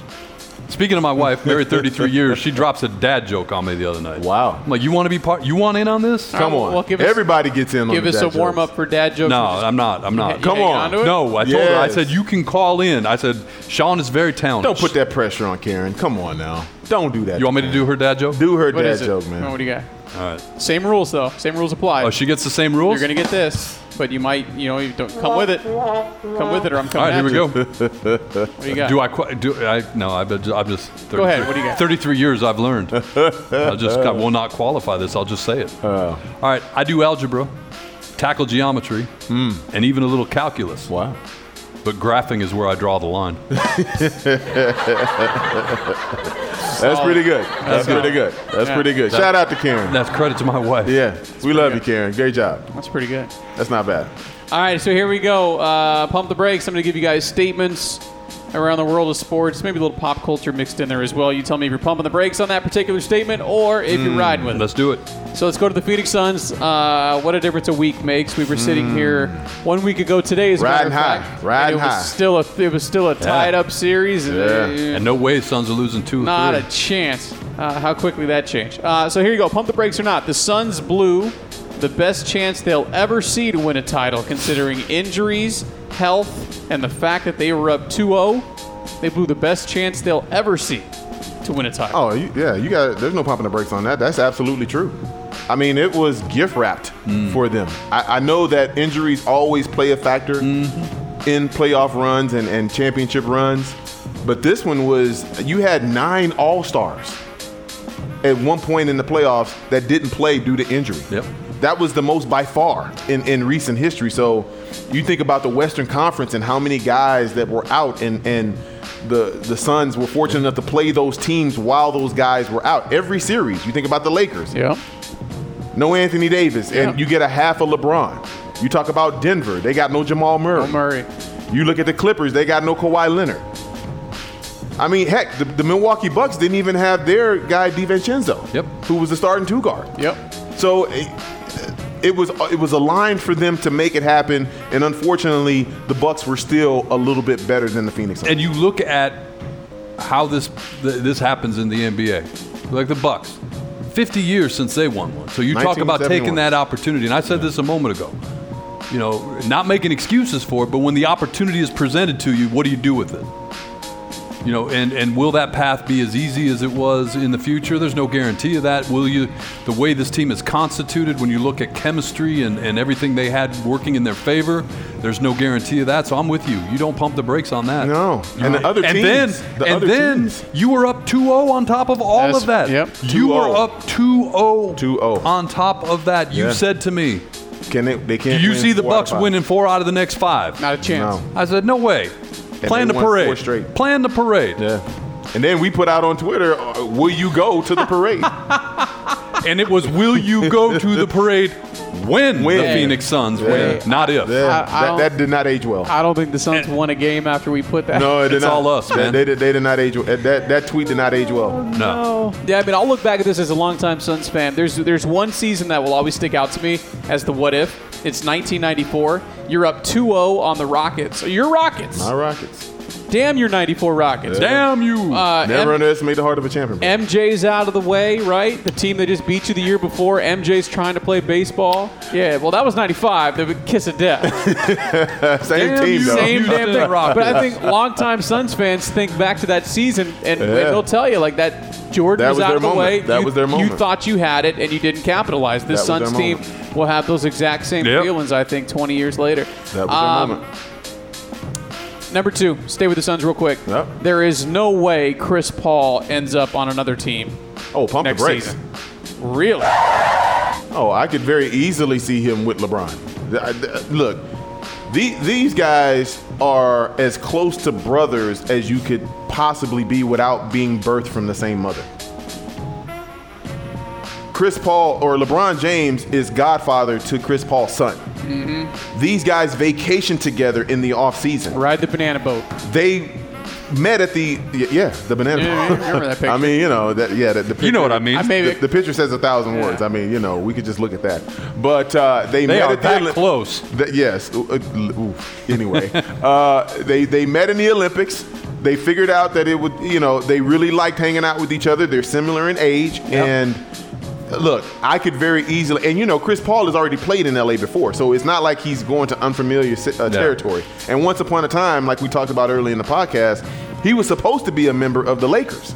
So this would almost be like going back to fulfill that destiny a couple of years later. So I could very easily see him being wild and having the opportunity to play with his good friend. Pump the brakes. Oh, you are? Okay. Financially, though, that's going to be difficult for the Lakers to free up that kind of cash. But again, we talked about it. Not if he opts out. Well, he's definitely opting out. Okay, so what if he's willing to play for less money? He'd have to, yes. Just give him the years and make it up. And I went back to this when this first came up, when the idea that he would first opt out was talked about.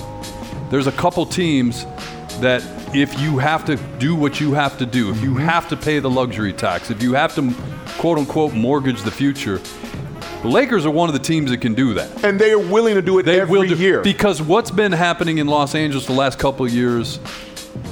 Unacceptable.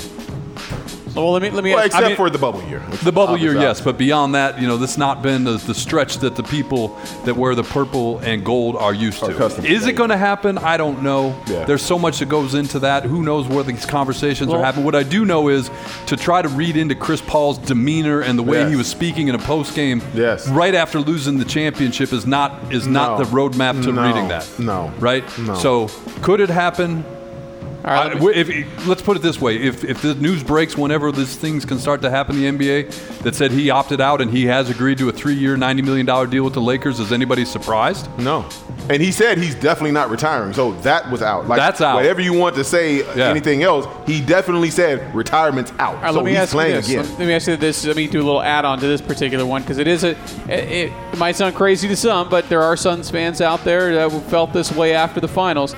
His performance in the NBA Finals, pump the brakes or not, changed the way you thought about extending him with the Phoenix Suns. Pump the brakes for me. I'm sorry. I don't You can't, in my mind, when you look at the impact and the influence and what Chris Paul meant to this year, the Phoenix Suns this season, you can't separate out a small sample size, albeit on a higher stage, when you're evaluating what he means. Yep. You look at the development of DeAndre Ayton. Alone. Chris Paul gets a lot of credit for that. You look at we knew what Book could do, but you look at the way he did it, the confidence he did it with. And didn't have to be a ball handler. Yeah. You look at that.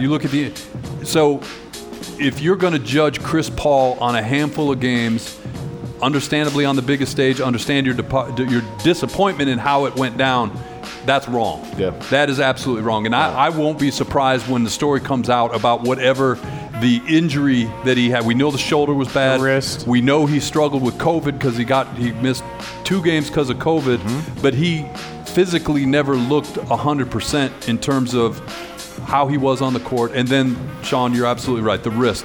They had it, they talked about it. They didn't show it on camera, but somebody who was at the game reporting on the game said massaging the wrist. To keep it loose. And, he would come off the court, even if he was going to get a short blow, he put on the full sweats. Most of the guys weren't doing that. And he was covering up the wrist. So what was going on there? I mean, the story will come out, and there was something, he was not 100% healthy. Okay, well then, along those lines, let me play devil's advocate for the folks that actually feel that way about Chris Paul. This isn't the first time he hasn't been able to physically make it through an NBA playoff run. That's been his MO. He's the only player in history to blow 4 2-0 leads in the playoffs. Yep. So there's that. So, you add all that up, plus the emotional feeling you have immediately after your team gets bounced from the finals, that kind of all leads to fans feeling a certain way. Yeah, okay, so did you pump the brakes? I did. I'm pumping the brakes too. All right.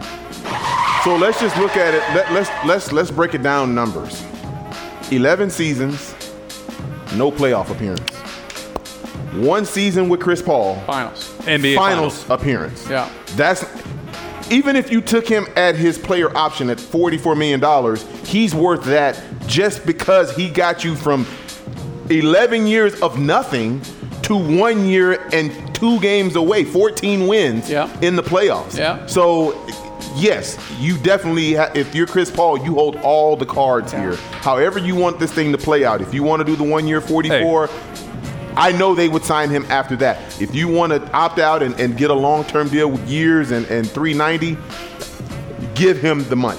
Gee, if you're Robert Sarver, you can't not make this work. Chris Paul has single-handedly redeemed your reputation. Yes, but Mike, you said at the beginning of the podcast, I know I did. Those were your words. Like, we don't know if he's willing to do it. I said, and so I followed that up, and I still mean that I don't. But if you are, if he called me and said, Mike, what should I do? I'm on the fence here. I've talked to everybody, Michael, but you're the final word. Whatever you tell me to, I'm like, are you crazy? Get your damn checkbook out right now. Cut it. Because this will never get better for you. You think people still, after all this time, remember that you let Joe Johnson walk? Amar'e Stoudemire. But just think about Joe Johnson, where that team was, and what might have happened if he came back. Yeah. And if you let Chris Paul go, you got to do it. Yeah. And if you don't, if his mind is made up that he's going to the Lakers, you need to go down fighting. You need to go down fighting publicly. All right, because he has saved your ass. He has saved your brand. You guys talked an awful lot about the potential movement in college football, but I don't know if we touched on this specifically. So pump the brakes or not. From a football standpoint, actually playing the game of football. Play the game. Texas might be making a mistake going to the SEC. Oh, I don't disagree with that at all. You talk about somebody hurting their brand. The University of Texas is not going to be competitive in the SEC. Not at all. They are not going to be a above 500 team in the SEC. They are going to be lucky to be 500. Dude, and you could, for different reasons, you could make the same argument about Oklahoma. Like, I don't even know how Oklahoma's brand has helped. Because Oklahoma's the big, whatever you want to call them in the Big 12 You're right the draw. now. You're the draw. Whoever you play, if you're playing Iowa State, playing West Virginia, whoever it is, you're the draw. But okay, but think about this, though. Oklahoma has been in the playoffs fairly easily in you know, most of the playoffs. Yeah. How have they fared in the playoffs when they go against those teams in the SEC? When they played Alabama, when they played Clemson, when they played Georgia, or Clemson's ACC, but when they played those top-tier teams, how did they fare? So to his point, just purely from a football standpoint, they should both stay. Yeah, from a Saturday afternoon, they should both stay. The game standpoint. They got a better chance of getting to the playoffs in the Big 12. They should both stay. Yeah. Now let me ask you this though. Recruiting-wise, and they both do okay recruiting as is, but recruiting-wise, just going to the SEC, being able to walk into a living room and tell a kid you're going to be playing on the SEC, that doesn't stage, help them. Does that help them at all? No, it does not help them, because you already had the biggest recruiting coup in the world. Is that, look, we can go and pick everybody from this state. University of Texas could have their choice of any kid from Texas. And you know how Texas football gets down in high school. Yep. And if you have the pick of the litter from that pool of players, that talent pool in Texas, you can basically build a champion if you know how to do it right. And they haven't done it right. And Oklahoma routinely comes into Texas and takes some of those good players, and they come back and beat Texas with those said players from high school. Door number one for Oklahoma and Texas is all the money that's involved here. Yes. Oh, ungodly. Door number two is every other reason to stay in the Big 12. Yeah. The school presidents are busting through door number one. That's all this is. Yeah. All right. The Olympics had the opening ceremony in front of nobody. I think it was yesterday. As a matter of fact. Today. Yeah. If anybody waved, I'm not watching. Right. That's what I said too. Like, what was were people waving to nobody? Did you see it? I didn't see it. If I go back and watch it and I see somebody wave at anything, I'm not watching the Olympics. I'm telling you. I think it happened at like 1 a.m. our time or something. Stop it. Yeah. Stop it. I don't know, man. There's nobody in the stands. Who the hell are you waving at? Why are you even having a damn opening ceremony, in my opinion? The whole thing is weird. You could just have a big convention. You could just have a big dinner with all the different countries. You know what I mean? Like, you could just have a big outdoor party where everybody just, hey, nice to meet you. I'm from Ghana. I'm from the United States. I'm from Germany. You know, whatever. Yeah. Dankeschön. Hey, you know? So 1,000 Americans were polled. Just 37% said they're very or somewhat interested in the Olympics this year. Just 37%. I mean, 63% say they're not interested. But they were asked, name the event you're most excited to watch. No, track and field. See, I would say that too. Not even in the top 5. I got skateboarding. So you're clearly going to pump the brakes on this, but pump the brakes or not, swimming is the most entertaining Olympic event. Entertaining? That is number one, is what people are most excited. Watch people move in the water. That's entertaining. You can't even see their face. 43% of those 1,000 Americans that were polled, 43% say they're most excited to watch swimming. Get out of here. Pump the brakes, man. That's absolutely insane. Number 2 is gymnastics, 39%. Okay, I kind of understand that. I understand that, Simone. I get that. Diving is 3rd. Who the hell watches diving? But you only get to see it every 4 years, though. That's true. But beach volleyball is 4th, and then basketball is 5th on this list. You know what? And because beach volleyball is up there, it's one of the reasons I really don't want to watch the Olympics. Because people are watching beach volleyball for all the wrong reasons. Uh-oh. Hold up. He's not wrong. Yeah. You know, there was a big, one of the teams was fined because the women's volleyball team did not want to wear the required uniform, which is basically too much bikini bottom. No one saw that. And they took Sweden or Finland? One of them. Finland. It was Finland. What were they trying to wear? They wanted to wear biker shorts. Oh, see, I thought they were going to go the other way. No. So listen, they took a picture next to the men. That's way too much. Yeah. They took a picture next to the men. The men had shirts and biker shorts. All right. The women had bikini top and bikini bottoms. Yeah. That's what it's become, man. Yeah. That's what it is. Who's watching to see them go up and get a nice dig? 20% of Americans, they came in 4th. I did open myself up. Basketball was 19%. Rest of the top 10 was boxing, track and field, baseball, and synchronized swimming. Did you notice that Simone Biles got her own hashtag? She's got her own with the badass. the goat logo and everything. Yeah, on her, yeah. Well. She's badass. All right, last one. All right, because we got dad jokes and we've been here a minute. Yeah. This was apparently the U.S. Hot Dog Day was like 2 days ago. How many hot dog days are there? There's at least 3. So here's the question. Hot dogs are a sandwich. Oh, pump the brakes. We went through this. We have not gone through this yet. Mike and I have gone through this. It is not a sandwich. Is a hot dog a sandwich, bro? No. So you're pumping the brakes too? No. Let me read this from Pump the brakes. Let me read this from the USDA. We were so poor, my mom used to make peanut butter jelly sandwiches on hot dog buns. This is from the U.S. Department of Agriculture. True story. Those who voted for a hot dog being a sandwich are not without support. Oh. Quote, the USDA says, a meat or poultry filling between 2 slices of bread, a bun, or a biscuit. So by definition, a hot dog is a sandwich. Then biscuits and gravy is a sandwich too, man, because you got sausage, gravy, biscuit, sausage gravy, and biscuit. The top biscuit. Yeah. That's a sandwich? Sandwich. There you go. No. Yeah, no, get it out of here. They keep trying to put that in there. To each his own, man. Yeah, but get that out of here. That's weak. The USDA, though, check this. My brother was on the school board, and we were having this conversation. He goes, at one point, the USDA used to say ketchup was a vegetable. Wow. It comes from tomato, right? So it's a vegetable. The number 1 condiment on a hot dog, mustard, according to that survey. You put ketchup on your hot dog, don't you? I put ketchup on hot dog. What about relish? Love some relish. Really? Love relish. I haven't had relish in at least 2 decades. I relish me some relish. I mean, I couldn't tell you the last time I... Give it to him. Yeah, I was going to hit you with one of those. Please. I couldn't tell you the last time I had relish, but it is delicious. It is delicious. I don't like anything pickle related. We have to make up some ground from last week. So, time for dad jokes. All right, here we go. You know the rules. You get one of those. Yep. If it's a good joke, you get one of these. If it's outstanding, we give you the standing ovation. There you go. If it's not so great, I'm going for standing ovation tonight. If it's not so great, we hit you with one of those. All right, here we go. Here we go. I asked my wife if I was the only one she had ever been with. Uh-oh. And she said yes. All the others were 9s and 10s. That's very good. That's very good. That's very good. That may Thank actually, you. We'll bump it up. Thank you. We actually will. Thank you. That's actually pretty good. Thank you. Yeah. I'm back, baby. I told you I'd be back. So would you say if I was the only one she'd been with, all the others were 9s and 10s? Bam.